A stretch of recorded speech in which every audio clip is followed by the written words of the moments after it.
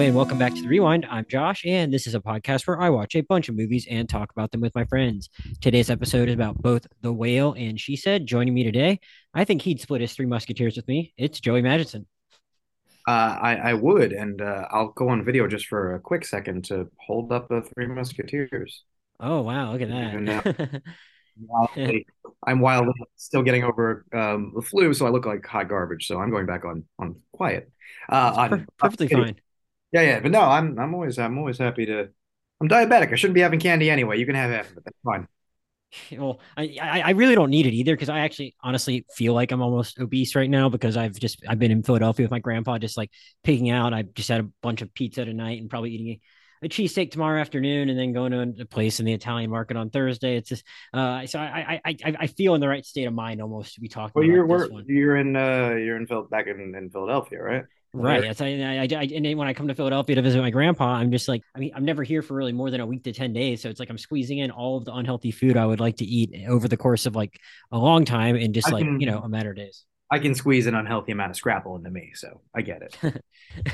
there, there you go. But the reason I'm talking about just Three Musketeers and eating a lot is because we're starting today by talking about Darren Aronofsky's The Whale.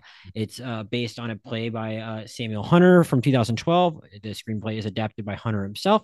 It stars Brendan Fraser as Charlie, who is an obese and kind of reclusive English creative writing professor of sorts who teaches online classes and lives in his apartment by himself, and seems to be just eating himself to death. And he weighs 600 pounds. He doesn't turn his camera on when he teaches his class. He's doing this and I think the movie is set in 2016, so he's doing this pre-Zoom, but just teaching online classes and not even putting himself on camera because he's just does not want his students to judge him, and obviously does not feel especially great about the way he looks. He doesn't really seem to have anyone in his life besides his friend Liz, played by Hung Chow. She, we come to learn she is the sister of his former boyfriend, for whom he left his family, and is visited by his daughter Ellie, played by Sadie Sink. That understandably, given that he left when she was 8, doesn't have the most kind feelings about him, and has other people coming in and out of his house, including his ex-wife, played by Samantha Morton, who is actually in both of the movies we're talking about today, Okay.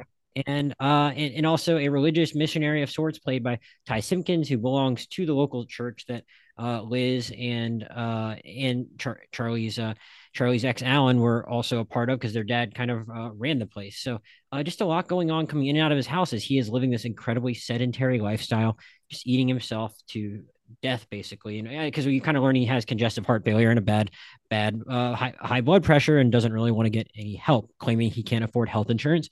We come to learn that is not the case.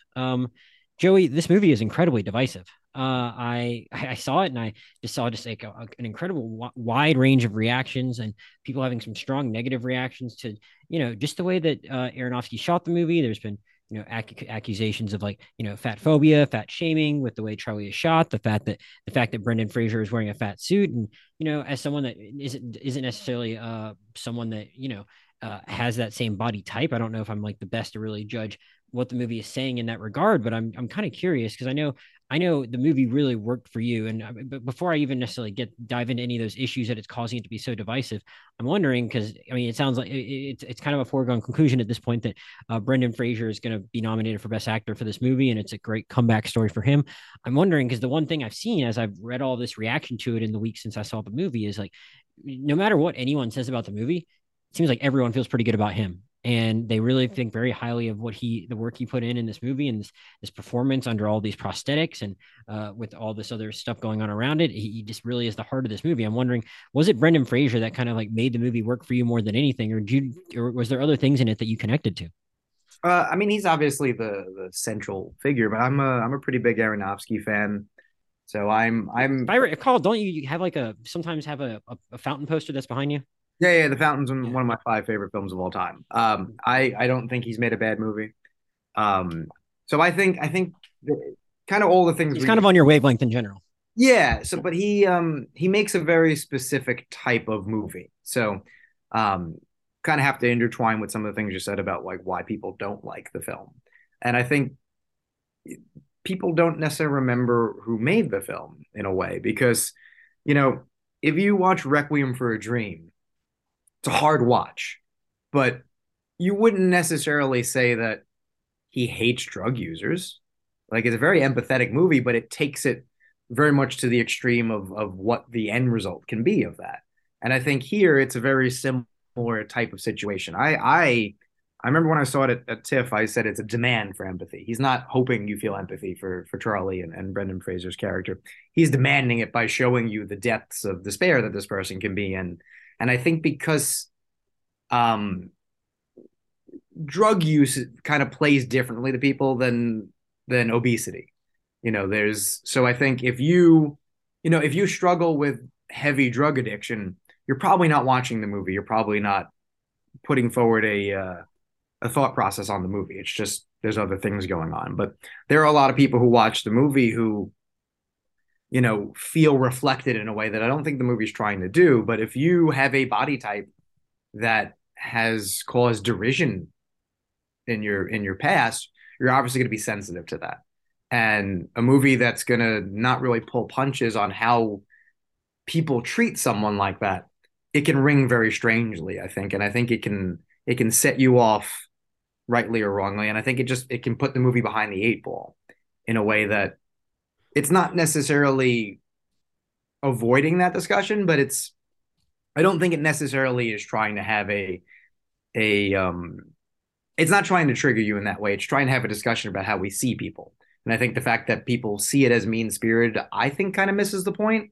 But it's Aronofsky style that I think that kind of comes with the territory, maybe. Yeah, you name drop Requiem for a Dream. I think I couldn't help but think about The Wrestler as I watched it, Sure. and it's like, I mean, that's the one about a guy that like did a lot of damage to his body and is trying to reconnect with his daughter. It seems like it's asking some similar questions to that, and then it's like, like, is there a point at which it's like, you don't owe, like, it's asking too much of someone to ask for forgiveness or something like that. Like, it's when you clearly put someone through a lot, and it's I think it's an interesting question, especially when it's like grounded with a performance such as this one that's just so likable. Even in as great as Mickey Rourke is in The Wrestler, I think there's just like an inherent softness and kindness to Brendan Fraser that really even like brings you to a different level with the guy, and like want to really just, you want to root for him, even if they but I think at the same time he makes it clear the guy's done some stuff, Yeah, and yeah. put these people through some stuff. I mean, that's where I think I would never tell anyone they're wrong if they don't like something. It's a matter of taste. But I think the way that Aronofsky, and by extension Hunter, because it's the play, and I assume it's very similar, presents your first look at Charlie is not a particularly attractive look. It's an introduction to him sort of at a low, you could say. It's not meant to be, but it's just like you're not being introduced to him like put together and trying to make a good impression. You're seeing a lot of the worst of this person. And the fact that he's an optimist and sees the good in people is kind of what the reflection is. Nobody sees the good in him because people just see what he looks like. And his world has because of that shrunk to a friend who doesn't judge him, a daughter who hates him, and essentially a stranger who never sees him until the couple other people show up in the movie. That's so his world is basically his friend slash nurse, his daughter kind of, and the delivery guy. Like that's kind of what he's reduced people to in his life. And because he's such a likable human being, Brendan Fraser, you I think do a little bit of the work that the movie needs you to do to remember, oh, this guy was charming. He did all the things. Who he is now is not who he always was, but also he is kind of who he always was because he's a good guy. You just have to look past what he's done to himself in a way. Well, yeah, and I think, but it's interesting you say that, because again, I agree, I really like the performance, but I think one thing a lot of these other people struggle with, who again I don't necessarily blame them for that, at the same, like you said, like if it's not for you, it's not for you, but like a lot of people are just like really really down on like, I don't know. It's in some ways I think they're conflating the character and the performance, but like I heard a lot of people be very critical of Sadie Sink's performance before I even saw the movie. So I kind of went in with that in the back of my mind a little bit. And I'm like, yeah, man, they're doing this. They're making this girl do awful stuff. But at the same time, like I don't think that's on Sadie Sink. And also at the same time, like you can kind of understand why a teenage girl would kind of be troubled if she'd been through what this girl had been through. And yeah, it might be really uncomfortable to watch to make her watch Charlie walk in that first scene. Like I was really not comfortable with that, but it was like I wasn't like this is a bad performance or I think this girl should just be the most supportive ever. Like you kind of get where it's all coming from at the same time, even if you just want them to kind of be nice to Charlie. Yeah, well, she has a line delivery towards the end. That's one of the best lines in the movie. Just it's one word, and it's one of those things that just shatters you in this. And I think that's she plays that really well. She has a hard character to play because her character has the sharpest edges and is kind of the one that I think you could done wrong you could get the least out of. You know, because you have Charlie's front and center, and Liz very much is Voice of reason. voice of reason. Um, Gets a lot of the better lines. Gets to play back and forth with them. Also has the information dumps more so than Mm. when we have to reveal a little bit of information, it's her. And then in terms of the missionary and the ex-wife, they kind of come in for the moments that they need to come in. I think Ty Simpkins is fine. Maybe the part that worked the least for me is his kind of in and out for a little bit. I get what they're doing, but that's the one that felt the most stagey. I appreciated the boxed in nature because that is Charlie's world, but that him sort of like popping in Kramer style a couple times at a certain point, you're like, really? He's back? Yeah, I thought about him a lot as I was trying to get ready for the podcast, and I was trying to see what more I got out of it. And I know Aronofsky has like a lot of different religious imagery and has a lot of and likes to deal in that subject matter a lot in his movies to very different extents. But like they put that character through the ringer so much in just 2 hours that like I had trouble coming down on exactly like where I should be with that guy at the and like how I should feel about him because he's like three different things, three or four different things throughout at the end, and like you think they're kind of coming around on him, and it's like okay, well maybe this is going to be an example of how like hey, religion could be some kind of outlet for Charlie, but maybe it's not for everyone. Don't judge them for it. But then I think we get to a point where we're ultimately judging that guy anyway. Just because of his final appeal to Charlie is kind of a little bit grounded in some homophobic rhetoric, and I'm just like, all right, I don't know what all this time was spent on, why we spent so much time with him if we were just going to end up here. Yeah. I don't have a problem with the performance itself. No, no. Uh, And I think some of the conversations are worthwhile because you need to learn the things you learn about Charlie and I think you need to see that different people are affected in different ways by faith or lack thereof. Like I understand that because Aronofsky likes to prod at religion. mhm. I think he's probably I mean if you probably ask him like what his faith status is, I think he has a kind of like I want to believe feel so much, but he needs Sure. maybe needs the proof that's not there. So characters who feel like there are proof, I think fascinate him. Rightly or wrongly, Noah is very much like threaded through global warming, but still. Hmm. So I don't know. I think that character, while thinner than the rest, I think fascinates him enough that it was always going to be a focus. But you're never far removed from the Fraser of it all, so it's not a huge.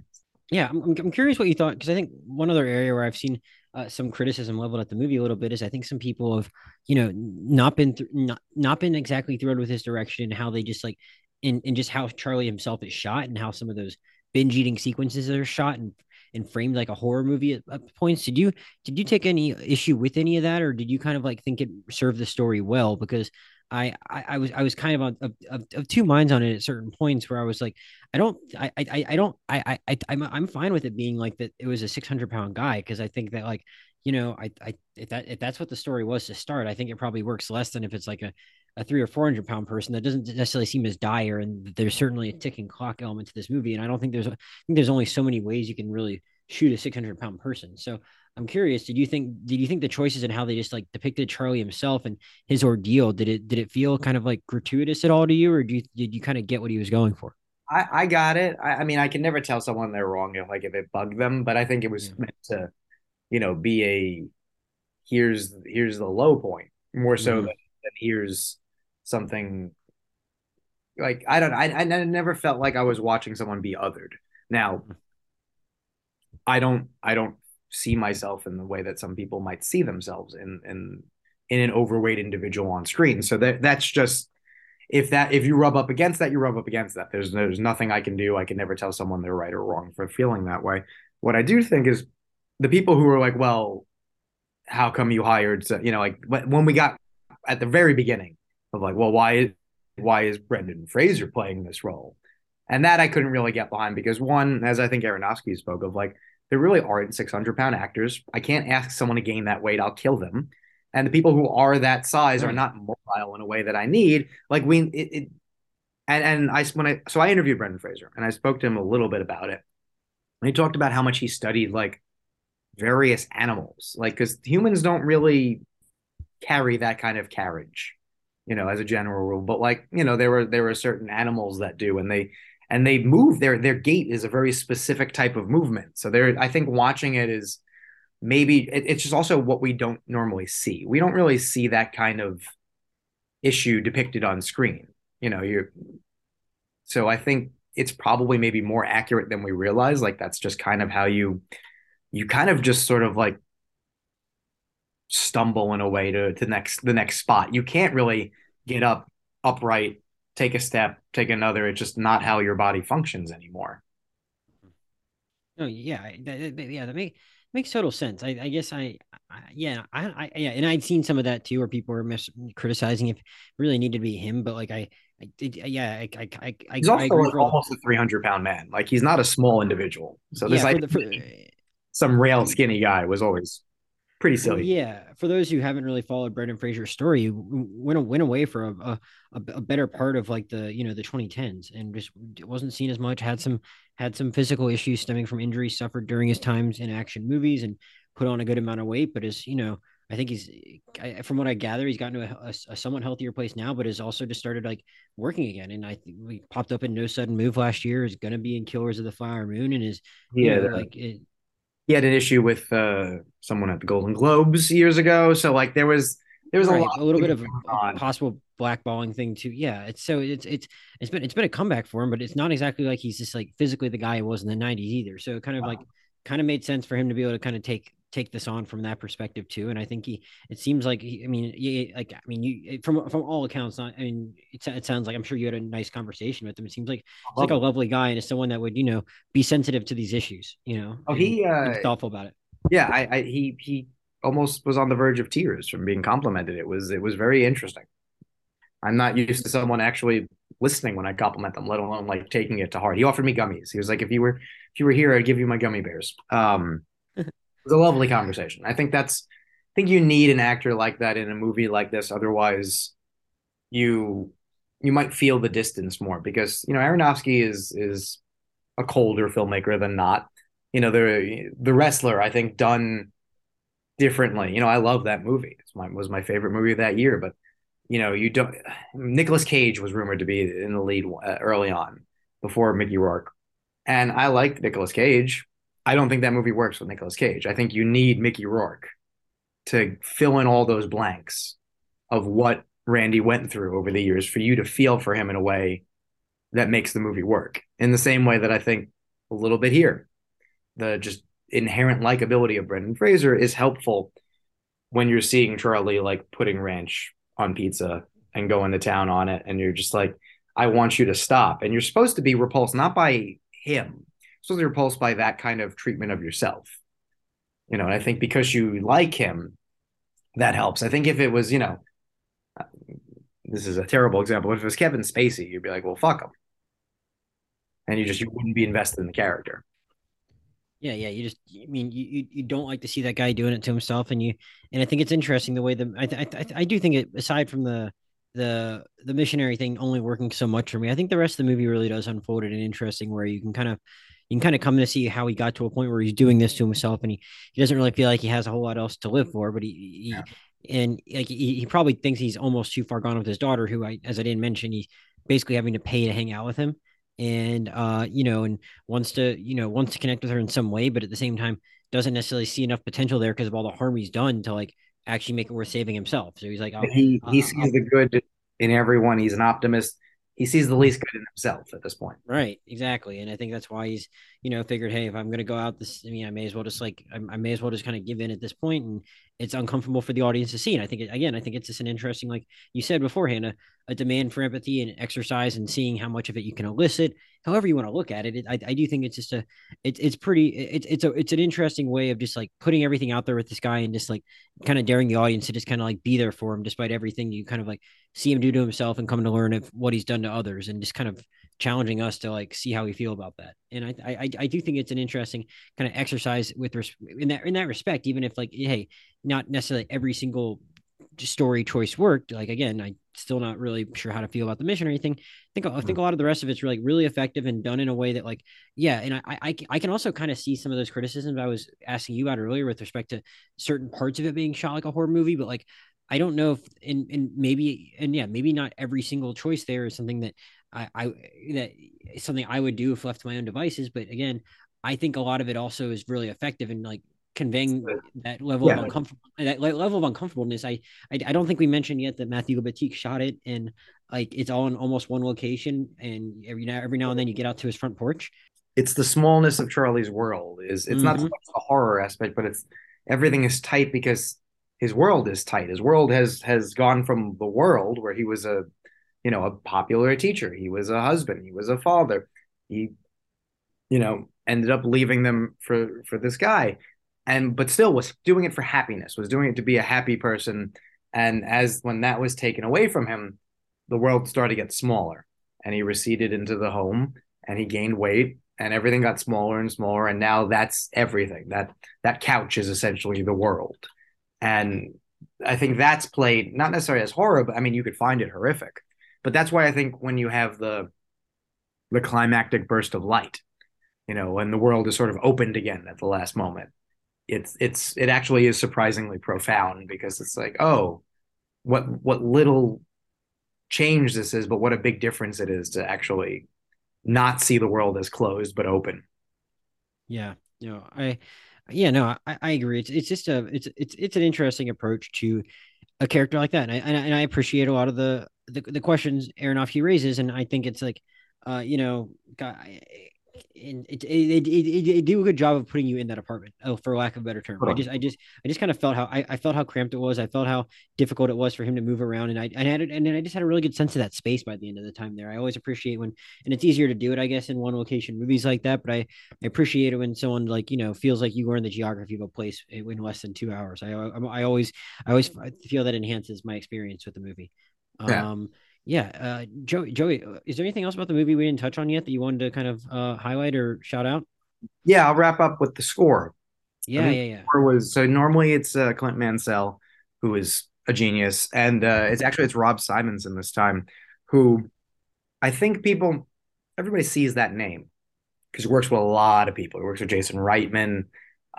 He's one of those guys who I think, in the way that like Desplat has a bunch of scores every year, Rob Simonson has every genre. Like he did the Atom Project this year as well. Like he's got a bunch of stuff always going on. And I kind of like that it was bombastic almost at times. Like it called attention to itself in a way that I found interesting. It was part of the emotionality of it all. I that might be my favorite score of the year. Actually, it's one that I didn't see get enough attention, but I think all the moments where you want like music to come in and make you feel, it does it. And it's not necessarily trying to be subtle, but I think it's incredibly effective. Yeah, I guess that was part of what I was talking about too when I said if parts of it have been divisive and almost horror-like in the way that people were describing it. And so much as like I think the way the score kind of plays during the binge eating scenes, or a few of the times where he just like gets up and has to be mobile, it's kind of harrowing in a way. Is how I would almost put it, more so than just like I don't think it's being dropped in there in a way to just like make you judge him for being fat or whatever. But I think it's certainly there to like make it kind of just like, hey, be like, hey, this is dire. This dude is not doing well. This is kind of our way of conveying how difficult it is for him to like get up and do something get up and do anything, I guess, and I if nothing else, I think the score succeeded at that. Just for our listeners that aren't as steeped in the Oscar races and aren't following the precursors, which honestly kind of includes me this year, is he the favorite right now? Is Fraser the favorite? I think we're still early in a Yeah. way. So Mm-hmm. definitely could win, but It seems like the movie might not get a lot of love beyond him, so I don't know how much that I helps mean, him, it might. I think hurts him. the movie is kind of looking at him in makeup, Yeah. and then adapted's kind of a mess. So it's right there. You just don't know what's going to happen. And then Hong Chau. That's kind of where Yeah. the movie is hoping for things. But what happened is he didn't just start winning all the critics groups, which sometimes happens and doesn't always mean one thing, but that outcome hasn't happened. It's kind of split among a lot of people. So um, I think three people are probably in contention to win. Fraser, because no one will be upset that he has an Oscar, even if they don't like the performance or the movie. Yeah. Austin Butler, because that is their type of thing, and they do Farrell. it more often than they don't. It's not my choice, but it could happen. And then Colin Farrell, Yeah. who has done better, I think, among the early precursor things. And then you have Bill Nighy kind of like in that fourth spot. And then that fifth spot could be Tom Hanks, Tom Cruise, Diego Calva, Paul Mescal, Adam Sandler. You know, it's the throw a rock can go in a lot of different directions Yeah, spot. that's what that's a very weird category. Like I just again, like I'm just haven't I probably haven't gotten quite into like all the reading all the prognostications Depending at on this how it point. goes, all five could be first timers, and that never happens. Yeah, that'd be interesting. And I just hadn't I did not know. I just pulled up like I pulled up your old friend Clayton's rankings at Variety and I was like, "Oh wow, I did not know Bill Nye and Tom Hanks for like both like kind of that high up in rank Well, prediction." I Nighy's kind of just sat there the whole time, happy to Yeah. be fourth, which is cool. Yeah, that's one of the few I haven't seen that I actually knew I hadn't seen. Yeah, yeah, And then I was like, "Oh, A Man Called Otto is like a 2022 release." I yeah. keep No, seeing it. I keep I seeing it in front of every. I keep seeing it in front of every single trailer, in front of every single saw it movie. right But like, before I voted for Critics' Choice. I it initially wasn't going to screen in time, but it was they made a screener available apparently, or at least mine worked, so I watched it, and it's way better than you think it's going to be. I mean, if you've seen A Man Called Ove, you know what you're in for. Uh, but Hanks is a really good curmudgeon. It was surprisingly effective. So I think don't 100% sleep on the fact that it's going to be the last thing a lot of people see, and it's an older voter movie. So like I don't know that anything's going to happen, but anyone who thinks like, oh, it's he's barely a factor. No, no, no, no, no. Like this could happen. He's not gonna win, but like there's a world in which that five spot is definitely Tom Hanks. yeah, yeah. After Sun and Living were like like two of the three big in Triangle of Sadness, were, like the three things I really felt like I needed to see to kind of like get where I needed to be for the year. And then I was like, wait, I need to watch A Man Called Otto. That's gonna is it Otto or Odo? I don't know. I don't. Otto. I need to watch A Man Called Otto. Like when can I even do that? So that's like one Uh, that's like right there. But did you just say Friday? I think it comes out on the 30th. Oh, okay. Well, there you go. I know my review goes up in the morning. There we go. So yeah, it's just, Oh, but you're right. You're right about those three being the three, and it's interesting. That Elvis seems to like really have those kind of legs, but like I think my preference would probably be Brandon Fraser or Colin Farrell, but I guess we'll yeah, see. I didn't care for Elvis, so Yeah, I mean, reminded me I like Elvis music, but like that was about I, it. I I went to it with my grandma, and she didn't fall asleep or go to the bathroom or the whole entire time, and I think that's like with my grandma, that's like a really big accomplishment. So I was My like, wow, grandmother watched it on HBO and didn't care for it. Oh, interesting. So I was just impressed with it for that, if nothing else, even if like, Sure. I was pretty split on the experience, but yeah, it'll be interesting to see like, how the whale plays down the stretch. I think it's just really, I'd be really happy for Brendan Fraser, even if like, it's just interesting that like he has that, it seems like he has that kind of well-rounded support, even if the movie itself doesn't. So Yeah, yeah. I'd be, it'd be really It cool to would, see it happen for him. yeah, no one would really protest, I think, if he came up with it. And it's made over 3 million bucks already. Like the curiosity factor has certainly worked in its favor. Yeah, for all the different, us talking about all the different ways in which the movie is kind of uncomfortable at times and stuff like that, it does seem like it's like connecting with the audience. It had a pretty high audience score on Rotten 3.1 Tomatoes. million, and it's up to 600 theaters, so it kind of opened wide, but still, it's not in 3,000 theaters. Right. And I think we dwelled a lot on like some of the uncomfortableness of the movie, but I think I don't there's some like genuine laughs in the movie too, amidst all that. And I think I wasn't at a super crowded screening myself. My theater might have been like half full on the Sunday of the weekend it opened or something like that, and at least where it opened in my market. And people like seem to like really enjoy it at times. It's like, yeah, it's dark, and this guy's going through some stuff, but like it just seemed like just the numbers you're rattling off there, people do Yeah, seem to be connecting with it's it. not a go in blind movie, but if you're aware of the filmmaker or you're aware of the premise or you've read some degree of the discourse, it's not like you're gonna walk in and be like, the hell am I watching? It sets you up for pretty well. If anything, at this point, you're still kind of like, I want to know what he looks like because they've very consistently made, which I understand. Like, there's no real good way in out of context to show the prosthetic and the makeup and not have someone make a shitty comment on the internet. So I was fine to be like, you know what, watch the movie because no one in the movie is going to sit there and snicker. Yeah, sure, true. All right, well, that's the whale. And I think people, I think I'm actually going to get this up pretty soon after the podcast. Joey, sometimes I hold these for a while, but don't Yeah, have an episode for this week yet. So, and I think it's like still expanding across the country. So I think we're going to get this out at a timely moment for people to go check it out. And I hope you should be able to see it at a theater near you. So I think we both recommend that everyone do that. I think definitely. Joey really enjoyed it, and I found a lot to appreciate it with as well. So even if you hear this divisive reaction, I think it's definitely, if nothing else, I think everyone would say like, hey, there's something redeeming about this movie and Brendan Fraser's performance, and a decent chance you'll take something else from it as well. So yeah, that's the whale. We're gonna move on now. We're gonna talk about She Said. She Said is the newest movie from director Maria Schrader. It's a screenplay by Rebecca Linkowitz. It is based on the book She Said that was kind of written by Jodi Kantor and Megan Twohey of the New York Times after they had their own piece in the New York Times, kind of exposing a lot of the first allegations against Harvey Weinstein, because they were some of the first reporters, along with Ronan Farrow at the New Yorker, to get different women to go on the record about their experience with Harvey Weinstein and sexually in his crimes of sexual assault, which we can call crimes now because he's in jail and has been actually convicted of them, which wasn't the case at the time this story was written.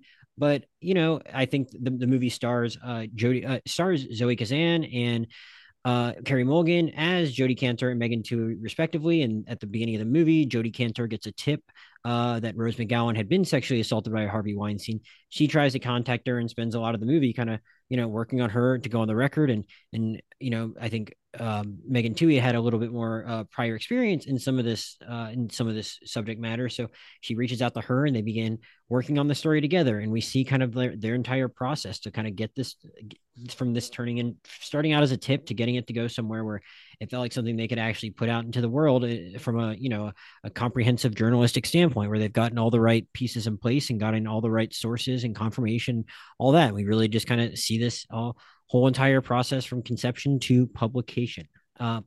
Joey, I'm kind of curious because it's interesting. Like even something like Spotlight, a movie that I really loved, like that had a little more space between when that story kind of actually was published and when they did a movie about it.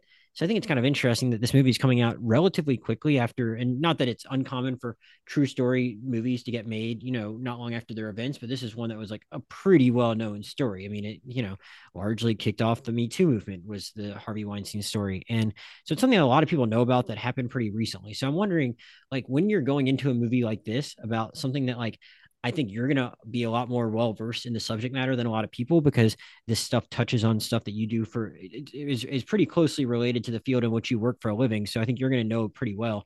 I guess, what are you hoping to get out of a movie like this, where you probably just kind of know a lot about it going in already? And what are you kind of hoping is to like mainly get out of this and see depicted that you just maybe probably weren't already able to like just kind of see in your mind before you even walked into the theater, if you get what I'm getting at?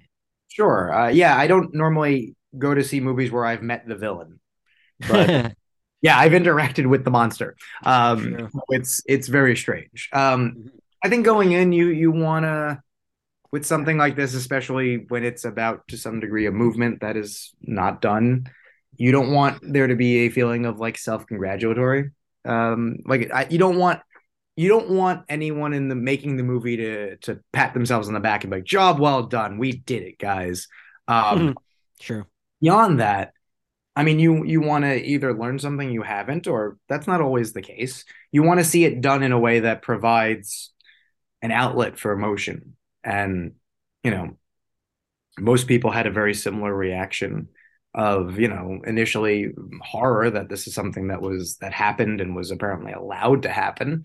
And you struggle to process like the amount of people who could, be involved, or even just like, or the amount of people who suffer, and like, oh, and this is just was gonna just this was gonna keep going. Like, what was the end game? Just until I no longer feel like raping people. So when you watch them, the movie about the work to bring down the monster, you want to see the work reflected, and the reason the work is important, not necessarily the end result. And I think, not to jump ahead, Yeah. but I think that's why the movie smartly ends exactly where it ends. Mhm. Because to do too much more, then you get into like the imitation game of it all. Like, these are what we call computers today. You don't want the end to be like, and this is today what we call the Me Too movement. You don't want there to be some implicit like, you should give us credit for doing this. And the movie is very much about like, there was a thing going on, and there were other factors of why it got attention at the moment that it did. Movie does a pretty good job of the first act being Trumpy, also, of like, there was this type of guy was rising, and that's not a good thing for the world, to I, show how it happens. I don't think I realized until like yesterday when I watched this Margot Robbie, Carey Mulligan actors on actors interview, that the guy that like they actually hired James Austin Johnson to voice Trump before he got cast on SNL, and then where he now plays Trump, which I didn't even realize that was his voice in the movie till now. I didn't know. Um, I haven't watched SNL in a little bit, so I didn't know there was a new Trump. yeah, he's really good in a way where it's like as good as he can be, because that's like what's gotten more. I haven't watched much of SNL this year, but he was on it last year, and it was just like, okay, well, this is nice that we can move on from the Alec Baldwin of it all. But I still don't really. Their political stuff is like the least favorite stuff they're doing at this point for me, or my least favorite thing they're doing right now. But Depends. I always like Weekend Update when I oh watch. yeah, I do like that. Yeah. And Um, like in an election season, I like their cold open. That's usually when they're at their best, especially the debates. They're always good. They're always good at debates. And if a big story happens, they usually do a good job of it. But the like, oh, we just have to reflect the general mood of the world on Saturday. They'll get broader than they need to. But like, you knew when Biden told him to shut up, you're like, well, that's going to be in on SNL on Saturday. Like, that's just going to happen. right, right. Well, but I did like your point though about like how she said got to a point where like I found a good stopping point. I really don't really like the Imitation Game that much, and it's like I get what you're saying, where it's like, yeah, look how great he was for science and all that, but then they have like all these other title cards at the end about like all the horrible stuff the Yeah, British government did he to was him. chemically castrated. But by the way, the machine he made got more and more complex. Today, Yeah. we call them computers. You're like, Yes. oh, really? I The think they worst find. one of that still. I get so mad about this. Don't show me a better movie when you've already finished your shitty movie. So Yes. like Imitation Game is fine, but it's Yeah, a bad example. it got like almost all the Oscar nominations that, in my opinion, like a Most Violent Year should have gotten. That's my Oh, opinion on the or many 2015. many a film that year. But no, the Yes. worst one recently was Harriet, because I didn't really like Harriet. But then Mhm. that title card is like, by the way, then she like led soldiers and was like a spy.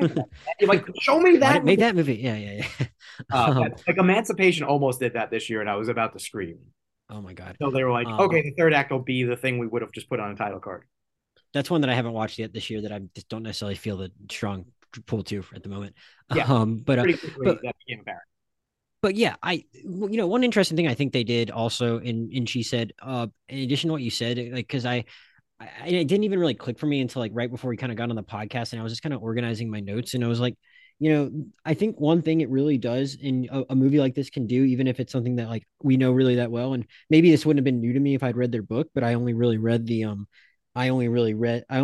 stories as they came out in the New Yorker and the New York Times at the time. I did not read their book. So I think one thing, an interesting thing something like this can accomplish is provide context to why the system is the way it is, Sure. and how it even got to a point where something like what they did was necessary. And honestly, this was something I was going to mention further down, but I think like the most important scene in the movie to me is the one where Jody gets the former accountant to give her that memo, but Yeah, it yeah. takes like a lot of time. It's like they spend a lot of time with that guy, and it's like two or three scenes of her like convincing him to hand over a memo, I think and it's like, oh, that one pairs incredibly well with one that I really like, which is Carey Mulligan talking to Lanny Davis, the lawyer, mm-hmm, and he's sort of making it clear, like, I'm not the bad guy here, because that's easily a villain in a different movie. Sure. And hiding in it. he's kind of a shady character in real life too. Exactly. He's not a hero. But I like the idea of like, listen, we both know what's going on. Like, I'm going to serve my client, but we both know what you're looking for, what has presumably happened, what I'm trying to prevent from happening. Because his line that he has there's a great line for that character when she's like, "It's going to come out, Lanny," and he goes, "These things tend, like I forget the exact line, but it's like they generally do." Basically saying like, "I know he's going down. I just can't give I you mean, all the information." but yeah, and people have a right to representation, even Harvey Weinstein. So it's like you kind of get that and I agree that that scene was acted very well. That guy just has that guy has a job to do, and he's Yeah. gonna like do it up until he can't. He's like kind of like one of those one of those Republican election lawyers that's like they're gonna do their job until they get in front of the judge, and then they're just gonna fall apart and be like, yeah, I got nothing. Yeah, And so no, it's like I got you, Harv. And then as soon as they're like, "Well, do you have any evidence?" I have nothing. right. But the thing about the scene with the guy with the accountant was that like it took so much convincing for just an accountant to do the right thing. It's like Right. there's all these women that we've already seen at that point, like actually and at various points in the movie before that point, finally actually agreed to go on the record. And it's like this guy's kind of like one of the final pieces. And it's taking them so much effort to get this accountant that I don't think actually works for the Weinstein Company anymore at that point. And it's like he just happens to have some documents. But even if he did, it's like he has like very little to lose compared to like all these other women. He's just yeah. It's like one, he's a dude.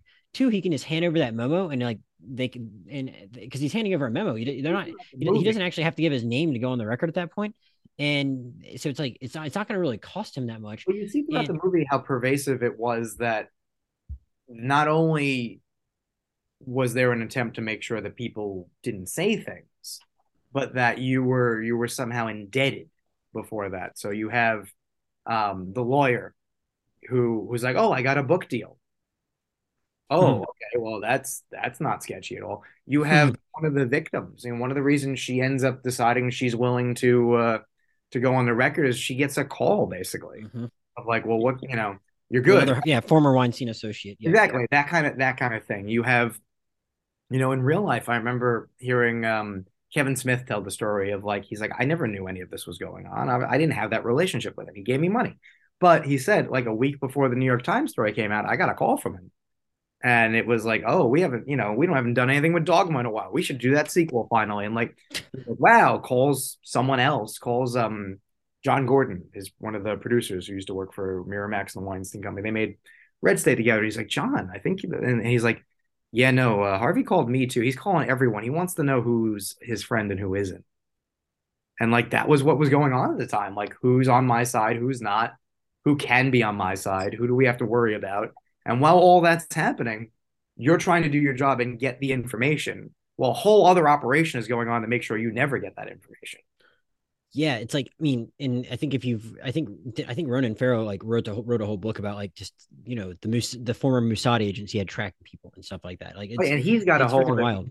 he's a character, he's an off-screen character. Like he's doing, he's investigating. Other people are investigating, and there's this sense of you only really get one shot at it. Mhm. So if the wrong article comes out, he's gonna walk.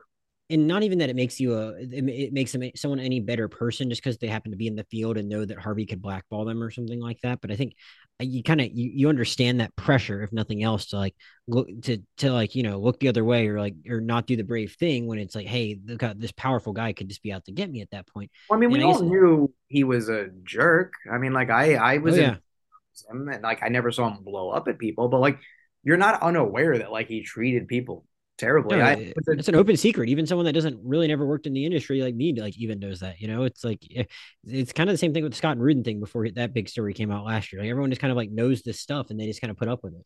yeah.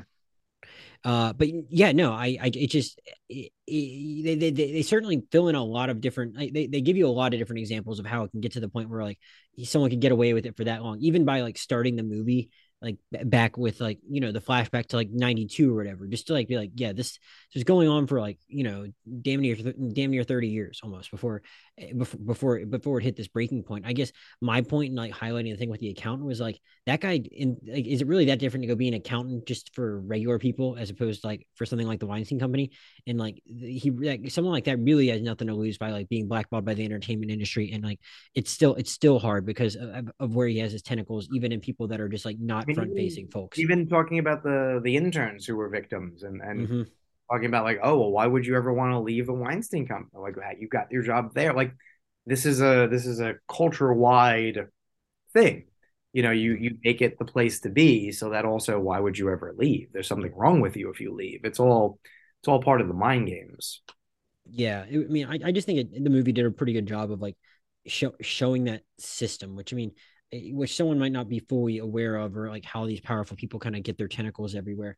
Even if you did have a general working understanding of like who got me too'd, for lack of a better term, uh, how someone can like really get away with it for that long. It can only be someone this powerful that is that good of a manipulator, and the movie certainly gets at that pretty well. I guess the other kind of thing I wanted to highlight for the movie myself, before, as opposed to any kind of more specific stuff, was just like I do think it does a pretty good job on like being a journalism movie.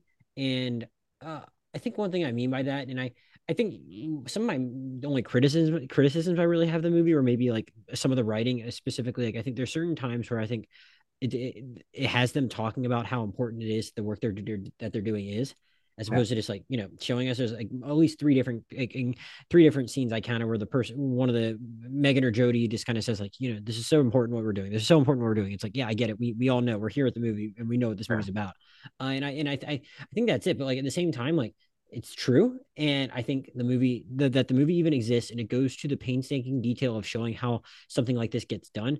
Yeah, I that's think fine. I think yeah, I think that in and of itself is like really important. Like we see, like it's like I mean, again, it is the New York Times. They have a lot of money, and there are not that many newspapers that can afford to just like send someone to like a park, like a neighborhood in San Francisco, to go knock on a door from New York, or go track a source down in London, when send a New York reporter to London or Scotland or Ireland or wherever it was, to like track a person down. Like I get it. Not a lot of papers have the ability to do that, but this is a massive story, so a massive paper handled it. And I think it's actually pretty important to like just show like, hey, what happens when like we actually invest these kind of resources in journalism. And I think that the movie takes its time with those steps. I think it was I just generally appreciated that as like someone that was a journalist in a prior life, and still cares about the field. Yeah, no, it does a very good job of showing you what goes into good journalism. The fact Mm-hmm. that you have to have a certain tact with people. You have to go about it a certain way. When they go to San Francisco and the husband doesn't know the information she's giving him, that's a very Mm. powerful scene of like, oh, I what could You would seem like assume.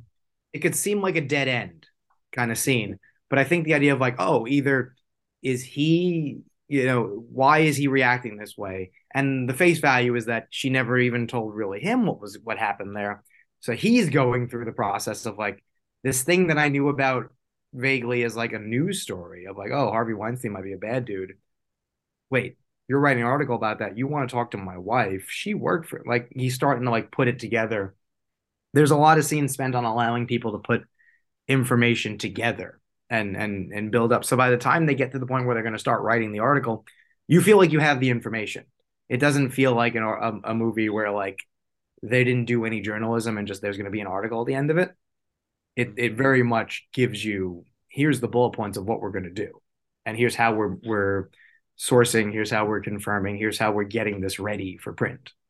Right. And I think just another point that Carey Mulligan made in the interview I was referencing earlier is that like I think it is important just to show that process of like how much confirmation you ever have to actually get before you run with a story.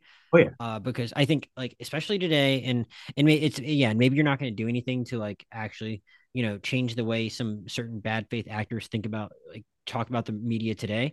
But like to the extent that anyone is willing to be like disabused of the notion of everyone being fake news, to hear, to like be like, to just fully understand like just how many sources have to be checked before like someone actually goes with the story. And it's something that you have I've to understood. tell the person. Like the movie doesn't ignore that. Like the Mhm. person writing this about gets the information ahead of time. Goes Like to their offices. exactly, here's exactly what's going to be in the article about you. Would you like to tell us if any of it's not accurate? Can you provide evidence that's not accurate? If you can, we won't include it. Like there's Mhm. a whole process, and that's why it's so interesting when that sort of starts and you see Weinstein just kind of like trying to steamroll all of that, and it takes someone like the editor, the Andre Braugher character, to be like, Dean Bakay. yeah, like Harvey, I'm not playing this game. Like I'm going to give you all of the things that I am legally obligated to give you. If you're just gonna like yell and play games and try to like figure out where this came from. Like we have nothing to do here. Like I'm gonna post my article. Like it's all done without that big flashy scene. You know, the big yelling scene that like, you know, Spotlight has the it's time scene, which I'm sure didn't particularly happen that way, but is a phenomenal scene. Here you have a much lower key one where she yells at the guy at the bar. You know, like but you needed that outlet. But for the most part, the movie doesn't give in to like the emotion. It lets you be emotional in the sense of like, this is awful. The fact that this is every time this article doesn't go up, this could happen more. So that's awful. And the movie never overplays that hand, I think. Wait, when you said that it's time scene in Spotlight, you meant like when they decided they had enough to run the story? When Mark Ruffalo says it's time and Michael Keaton He, says we're not ready yet, and he's like right, right. he does his rant about we have to tell them that like everyone's responsible. You know, it's He's like, yeah, we need to take down the system, not just the one guy or whatever. And yeah, no, I just rewatched it a couple nights ago, so I couldn't remember exactly. I was curious what specific part you're referring to, but yeah. I got you on that. Yeah, yeah.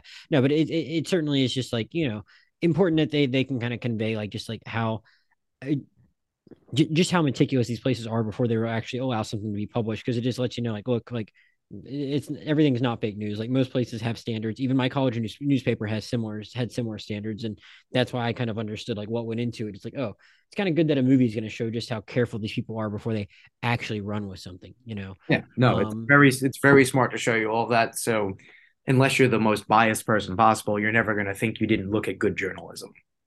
yeah, definitely. This is I know this is I think we were both pro Zoe Kazan and Carey Mulligan in general. What did you think of their performances? They're both excellent. I think Carey Mulligan is a bit showier, Mm-hmm. but I love that Zoe Kazan is just the dogged journalist. Mm-hmm. She's one of my favorite actresses, and I know oddly some people run very cold on her compared to other people, but I love that she was the lower key. You know, I going to She's out doing stuff and doing all the shoe leather stuff because I think partially because I guess some of the movie, to its credit, doesn't shy away from and tries to find room for that Megan Twohey was dealing with postpartum depression, like why she did while they were doing the exactly whole thing. they're different people. You know, she was to some degree also at the beginning working on the Trump stuff. Like there was a lot Mhm. going on, so like it always made sense when you watch it of how they brought in two people. It never felt like, oh, we got to figure out a way to jerry rig this because that's not how it happened. You know, it felt natural, and they are different types of actresses. So watching them kind of like double team these in different ways was it was great. And I love all the supporting characters. You know, the Andre Brower and Patricia Clarksons of the world don't have a I don't want to say they don't have a lot to do. They have a very specific thing to do, and they do it very well. It's just not Andre show. Brower's largely, yeah, Andre Brower's like largely just his flashiest moments are like just staring at a phone with Harvey Weinstein on the other end, and it's like pretty impressive. Like I You know thought what they he, do a great you know, job of? Showing you organizational competence. Like they're good at their job. They're good at encouraging their employees to be better at their job. Whereas Jennifer Ely, Samantha Morton, you have your victims get sort of like these one scene showcases of processing trauma and how they're gonna, or in some cases not, you know, push back. mhm. And I think everyone's doing a great job. I think the score from Nicholas Bertel is great. Like it's a much like the subject matter and what we're seeing. It's a very competent, impeccably made product. Yeah. What did you think of the choice to have Ashley Judd play herself? Because I was like kind of confused at first, and I was like taken aback, and like by the end, I actually found it to be like pretty powerful, just that choice in and of itself to have her in the movie. After you did that sort of double take of like, oh wait, she's here, it kind of felt like the only choice. Like how of course she should tell her story. Like if she's ultimately one of the first people who came forward and is the reason why this is happening, if she wants to be here, like why should she not get to put face to be the one to speak the lines to put the monster behind bars, essentially. Also, when was the last time you saw her in like a movie? It's been a bit. Right. So it's like, I mean, and I think, and how much of that is Harvey Weinstein to blame for that? I mean, he's not. Um, right. And it's like, so I think just like having her like show up, it's like, oh wow, that is Ashley Judd. Like, wait, when have I seen her before? And it's like that I now see. It's so rare for me to be seeing her in something, and I'm only now realizing that as I watch her in this playing herself, it's like it's largely because of this guy, and it just kind of underscored just like how tragic the story was of what he probably did to so many actresses like that. Just that it felt so unusual to see her in a movie because I while watching her in this movie, A I Dog's mean, Way Home. I couldn't tell you the first thing about it or what year that was. Yeah, I mean that's a movie from a couple of years ago, but yeah. Okay, yeah. Other So than that, I don't know. I just think that Divergent movies. That's really it it.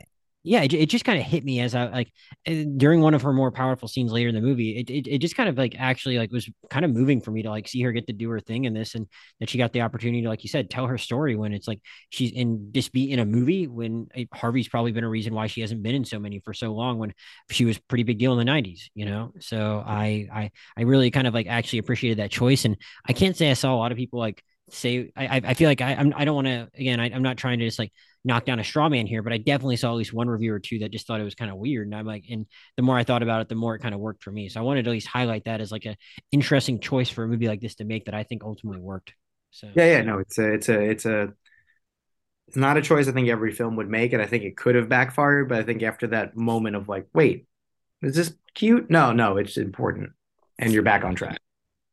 yeah, I appreciated that, and I just I just think there's a again like I said I did watch Spotlight the other night. There's the victim interviews in Spotlight are just like really well done, and I think here they are impressive too. And I think I kind of like went back and forth on it because like again I'm like kind of biased because I really love Spotlight so much. It was The worthy one of my companions. yeah, it was one of my two favorite movies of that year. And I guess so it's natural for me to like, natural for me to just like compare it when I'm seeing something like this with, within the same decade. And so I'm What just was your holding number it. two? If that was Excuse number me. one, what was the other Uh, two? it was that and then Mad Max, and I think I had Spotlight number one at the end of the year, and I think I can understand why Mad Max is like a better accomplishment in some ways, but as someone that was like less than 2 years away from graduating journalism school, I think I was just kind of biased. I So I mean, I had Spotlight one, but I had Anomalisa two. okay. It was I a big saw Anomalies. I can't say I had it in my top 10 or anything though. yeah.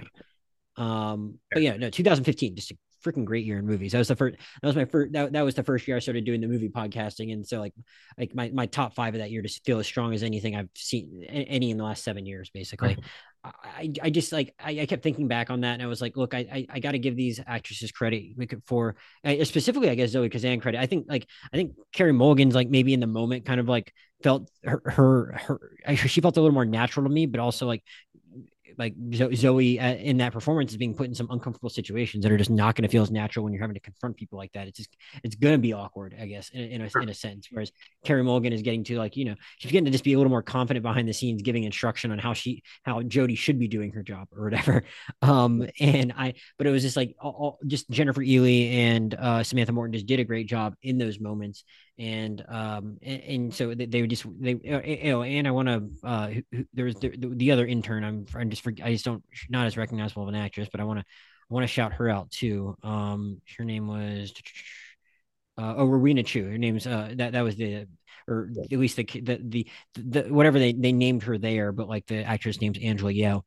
But they were all really good in their moments, and I just thought those were very moving scenes that need to be like well done for a movie like this to work, and I think they pulled it off. And I think Zoe gets credit for that also. Yeah. Joey, any other parts of this that you wanted to mention? I should mention they shot in the New York Times building too. For Yeah. a lot of it, I think New York Times is obviously going to be kind of a partner in a movie like this. It's getting based off of a book and article of theirs, and there's always like again, as the foreigner journalist in me is going to have, there's going to be some kind of floor when I get that serotonin rush from like watching reporters just like strut across a newsroom with like important information to like move from one place to another. Yeah. And it's cool getting to see them like do it in the building like that. And they do have just like some exciting moments like that just generated from them just like getting to that part of the story that they handle that pretty well amidst all this. And just make it feel about as tense as you probably would want it to, or as exciting as it possibly could want it to, when you know where it's going at the end of the day anyway, is what I would Oh, say. oh, And I think that's the challenge in something like this, especially with something that, like as I said at the beginning, people are just going to know really well, oh, yeah. the story. I agree. Love the movie. um yeah. All right. Well, I think I think as by the time people are hearing this one, she said it's unfortunately did not do great, and financially it came out at an odd time, and I just didn't stick in theaters for a long time. But I think people are going to be able to like at least get it on demand at this point. Yep, it's So available wherever you choose to watch a film at the moment. there you go. So I think Joey and I both highly would recommend people go do that. Might maybe pop up in a couple places at the Oscars, but even if it doesn't, definitely worth your time. Um, but yeah, Joey, before we get out of here, anything else you've been watching recently you want to direct people to? Any last things coming down the pike of award season, or just anything else you want to plug before we get out of here? I mean, plug awards radar, the website. I was gonna ask you to do that at the end too. I just meant if Oh, yeah. any No, other movies you want to tell people about. I mean, A Man Called Otto is better than I think people are expecting.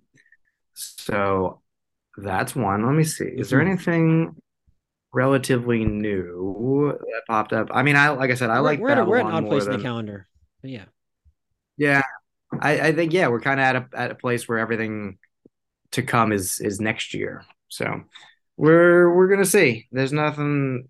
We're at a kind of like loose point right now. So Yeah, I would sit tight for Sundance kind of. yeah, no, only a few weeks till then. At this point, I'm and yeah, Yeah. I'm kind of at a similar point myself. I think I would, like as far as like what sometimes I just tell people like to go watch the stuff I soon have episodes coming out on, but it's like I don't necessarily highly recommend a couple of those because like I'm about to do 2 days later I'm about to do an episode on both Pinocchios that came out this year. Oh, actually, no, watch Guillermo del One's Toro's better than the Pinocchio. other. It's really good. Yeah, one's better than the other. Yeah. Guillermo del Toro's Pinocchio, like just like that's what I want to do. I want to tell people to like watch that. It's on Netflix and it Sure. changes the story in like really smart ways. I went and watched the 1940 Pinocchio because hadn't watched it since I was a kid. When I knew I was going to be doing this podcast, I was going to focus on both of the 2022 ones that come out, and like You know what? Hustle. If we're I doing think Netflix, I think you did that last time you were on. But yes, yeah, love that movie. That movie is better than people realize. Yeah, I know. My friend Nick, who does the podcast somewhat regularly, he's a friend of mine from when I worked at Comcast in Philadelphia. So he's a Philadelphia sports guy, and I was like, all right, Nick, come on, man, come do the Philadelphia basketball movie with me, and because he's a big basketball fan, and he was just like, I don't know, it's just okay, well, Adam Sandler, I don't know, and it's like people that just like aren't as like cinephiles don't really get that Adam Sandler can be one of the best actors around when he wants to be, and this was Exactly. actually like, and I can understand why some people would just be like, this sports movie with like all these cameos, is that really Adam Sandler trying? It's like, yes, it is. He's very good. You should watch it. Um, but like I went and watched the but yeah, like I said, I wouldn't watch the 1940 Pinocchio. Then I watched the Zemeckis one, which was basically like the Lion King thing all over again, where they really didn't change much at all. So I was like kind of tired of the story by the time I got to the Del Toro one, and he just changed. He was really smart in the way he reworks the story in certain ways. And it makes it feel like a really like a new kind of spin on it, where you're just getting something totally new out of it, whether in a couple different ways that I don't want to spoil because it's It's a interesting. it's surprisingly good. I was not super looking forward to it, but I was more into it than I thought I would be. And recommendation wise, this is mostly just a humble brag, but I'll do it. I recommend having dinner with him if you can. He's a lovely guy. I saw, I saw you got to do that. That's he. It seems like he is like just a charming dude when he gets out on the He award circuit. sat down and handed me Pinocchio, and I was like, "Sir, I'm going to break this." And he was just He having handed you fun. he handed you like a doll that he had with him as a prop. They have the Pinocchio with them, like the stop motion marionettes. And he handed it to me, and he was like making it do like things and give people the finger. And I was like, all right, I'll make it do dirty things. That's fine. And he was laughing at that. And everyone else was kind of confused. I was like, this is Guillermo del Toro. Like, I can do that. Like, it's gonna be fine. He's telling me about like the video game he was making with Kojima that never Huh. came out, and told me some wild things. And I'm like, I don't know if I'm allowed to say this to anyone, but like, sir, you're crazy, and I love it. So like, I definitely it was great. He Yeah, talked about hating the Weinsteins. It was fantastic. yeah. I hope that or Turning Red wins an animated film at the Oscars because those are two of my favorites this year. Yeah, it's gonna be Uh, Pinocchio. Joey, where can people find your stuff as we head down the stretch of award season? Social media wise, you can find me at Joey Magidson on your favorite social media run platform. Awards Radar is on several of those things, and Awards Radar is where you can find my stuff. I'm in the midst of my yearly awards. I did my performances of the year earlier this week. By the time this goes up, my top 10 list will be out. and probably the rest of my like personal awards, for directing and all that jazz. So it it's that time. I look forward to reading all that. And this is the time of year where I always get very into Joey's podcast because he has his own podcast that he does every week on Awards Radar, and it's fun to dive into once you've seen a lot of the movies. Is like you can kind of they do a great job of tracking the season as it kind of hits the home stretch, and There plenty of you time go. to do that since like even though like I feel like they did a better job of getting the movies out earlier for all the normal folks like us to see this year, just in general. But the Oscars are still like what, end of March, right? The nominations are coming. The Golden Globes are next weekend. That's how I'm looking at it these days. I'm looking at what the very next thing is. Oh, yeah. Oh, okay. No, actually, the Oscars are on March 12th, so not as late as they were last year, but we still got a few. We still No, got no, that's no. Golden Globes are January 10th. That's the right, next right, like thing, even though they mean nothing. right. And then the Oscar nominations are usually I think are still in January, and then we just got another couple months of like campaigning, and then yeah, nominations January 24th. They're always right there around my birthday or Sundance or whatever, and then Yep. March 12th we have the actual ceremony. So pay Yep. attention to Yeah, so pay attention to Joey and Awards Radar. They will give you all the coverage you need as you kind of as you try and like get caught up on all the movies you're watching and want to know who's really like projected to do projected to get the hardware. As usual, I'm Josh Chernovoy, JoshJurnovoy on Twitter and Letterbox. Podcast email is rewindmoviepod@gmail.com. Podcast Twitter is @rewindmoviepod, and as long as Twitter is still here, who knows if that'll still be the case by the time you listen to this. So again, coming up next on the podcast, we'll have, I guess, podcast on those Pinocchios and maybe something on Avatar once our friend Josh gets to see it. He's had some health problems that have slowed down his trips to the movies, but he's gonna be making it to that soon. So we got Avatar and Pinocchios and think a podcast on Aftersun once I actually pay the money to see it, because I'm gonna have to pay a lot of money to see that online. So I have a lot of stuff, a lot of that coming out. So again, thanks to Joey for joining me. Thanks to all of you for listening, and we'll see you next time. Okay.